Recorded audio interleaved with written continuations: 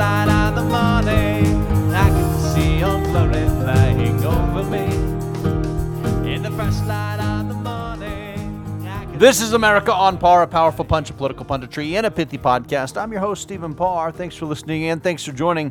The world champion women's soccer team, the U.S. women's soccer team, has filed a complaint with the Equal Employment Opportunity Commission demanding equal pay for equal play.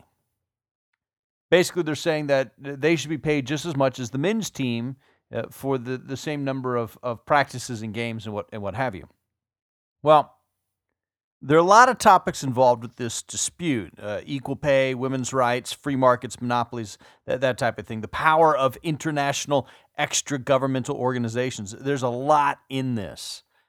And the instantaneous reaction across the media, especially the talking heads on TV, is that the women are getting cheated. And certainly when you look at the actual numbers, it doesn't look good for the U.S. Soccer Federation.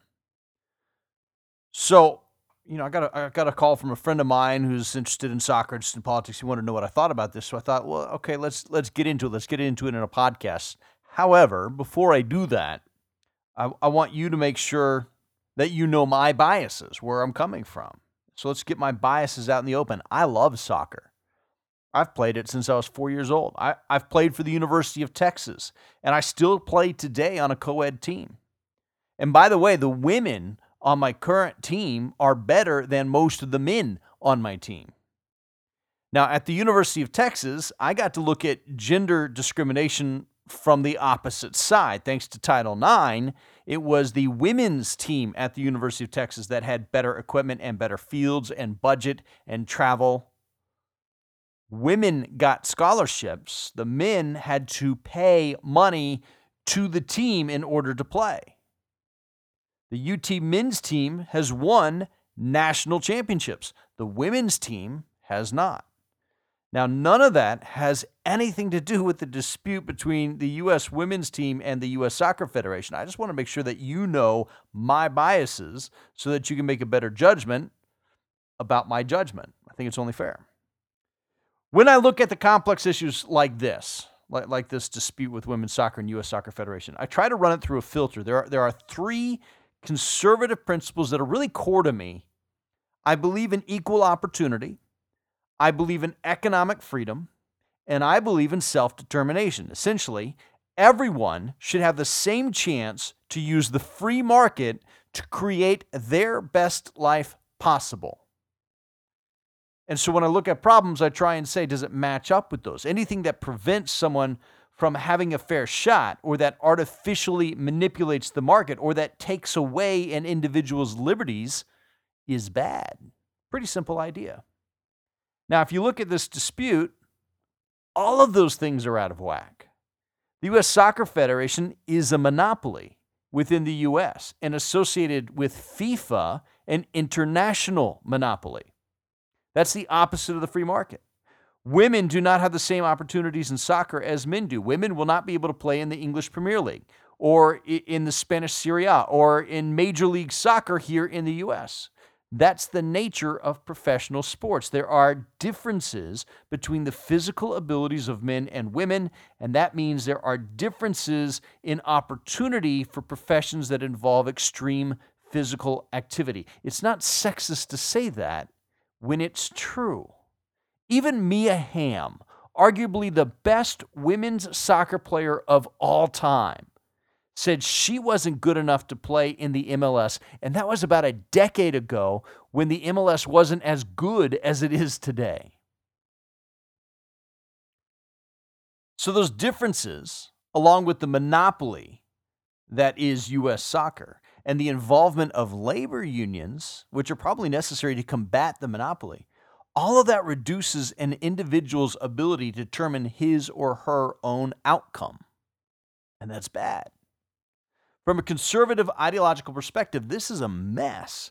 But as we try and sort out what's right and wrong here, let's at least try and keep those three ideas in mind. Equal opportunity, economic freedom, self-determination, as much as possible. Because the closer we get to those things, the better outcome we're going to find. So let's look at the numbers. The women who play for the U.S. national team receive a base salary of $72,000 per year to play 20 matches. That's $3,600 per game. $3,600. The men do not receive a guaranteed base salary, but do receive $5,000 per game. All right. Now, if the women win their matches, they get a $1,350 bonus. That would put their compensation at $4,950 per game, less than the men by $50, even if the men lose. Now, if the men win, their bonus could be an extra $8,166, depending upon who they were playing. So as I said at the top, those numbers don't look good for U.S. soccer at all. But there's some other things to consider here. For one, the women's union negotiated this contract with U.S. Soccer, just as the men's union negotiated their contract. The women insisted on a base salary. That's $72,000. So when you're negotiating and you demand security, you can't expect to receive as big of a bonus as those who are willing to take a risk. The men don't have a base salary, the women do. Still, it doesn't seem fair that the women would make less by winning than the men would make by losing. Here's a quote from superstar Alex Morgan on the Today Show. She said, "Every single day we sacrifice just as much as the men. We work just as much." And she's right. They do work just as hard, maybe even harder. But so what? Your compensation isn't based on how much you do. It's based on how valuable what you do is. I don't think doctors necessarily work harder than teachers, but our society is willing to pay more for someone to save your life than we are for someone to educate your children. I'm not saying it's right. I'm not saying it's wrong. I'm just saying it is. How much you put out isn't what your labor is worth in a free market. It's how much others value what you have done that determines your worth. So yes, the women's team has worked very hard and has won World Cups and won Olympic gold medals, and the men's team hasn't. The men's team didn't even qualify for this summer's Olympics in Brazil. The women's team is favored to win gold again.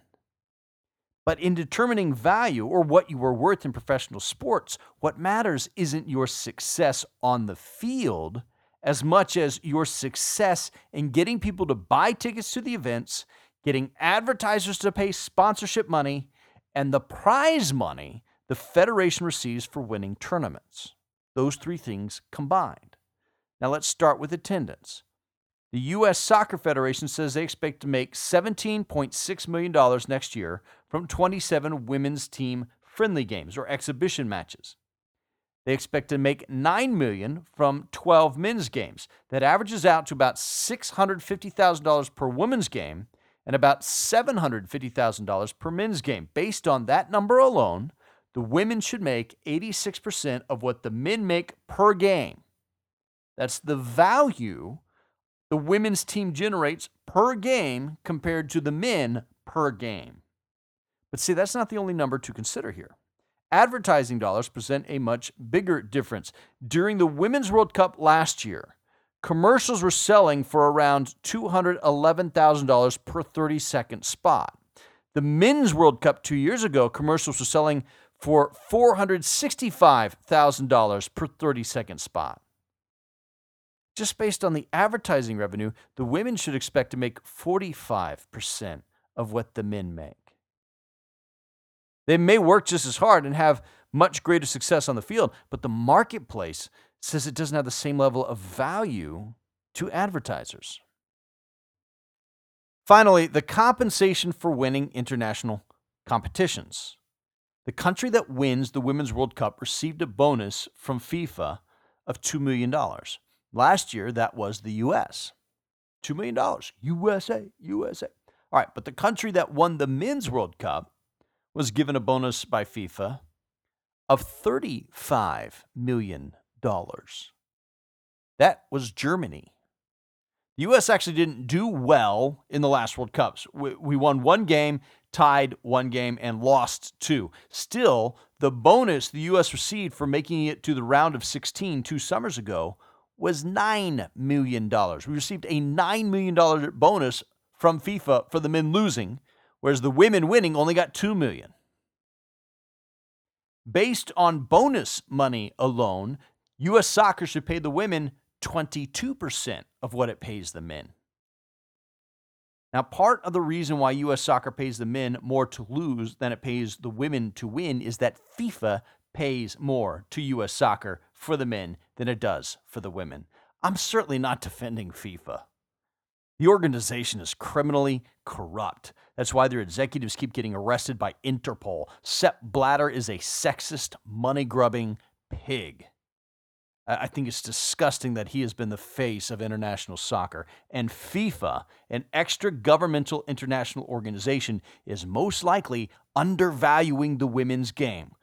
But that is beyond the control of U.S. soccer and the EEOC.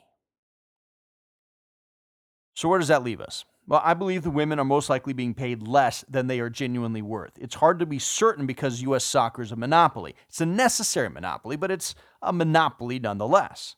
So yes, I do believe the players for the U.S. women's team deserve a raise, and probably a substantial raise. But their overall value in the marketplace is going to be lower than the men's team. Based upon the numbers I've seen, a compensation package for the women that is somewhere between half to 80% of what the men make may be reasonable economically. If they really want to maximize what they make, then the women should drop the requirements for a substantial base salary. The less risk they're willing to take personally, the lower the reward they should expect. That is a free market principle. I think the best comment I've seen on all of this comes from Landon Donovan on Twitter. He said, quote, "The U.S. women's national team absolutely deserve to be treated fairly in all ways. Important to remember that these issues are/can be collectively bargained." See, that collective bargaining is currently going on. The union is currently negotiating with U.S. Soccer over the contract for the next 4 years. The U.S. Soccer Federation has a monopoly on international level soccer in the U.S., but the Players Union represents a monopoly of international level soccer labor in the U.S. Again, the Federation is most likely paying the women's team less than they are worth, but demanding equal pay for equal play ignores the economic realities of professional sport. The reasonable answer most likely lies somewhere in between. Well, thanks for listening. If you like these podcasts, please share them with your friends on Facebook and Twitter. If you'd like to leave a comment, you can always do so on my website, AmericaOnPar.com. I'm Stephen Parr, and I can still see Old Glory flying over me. See Old Glory flying over me in the first light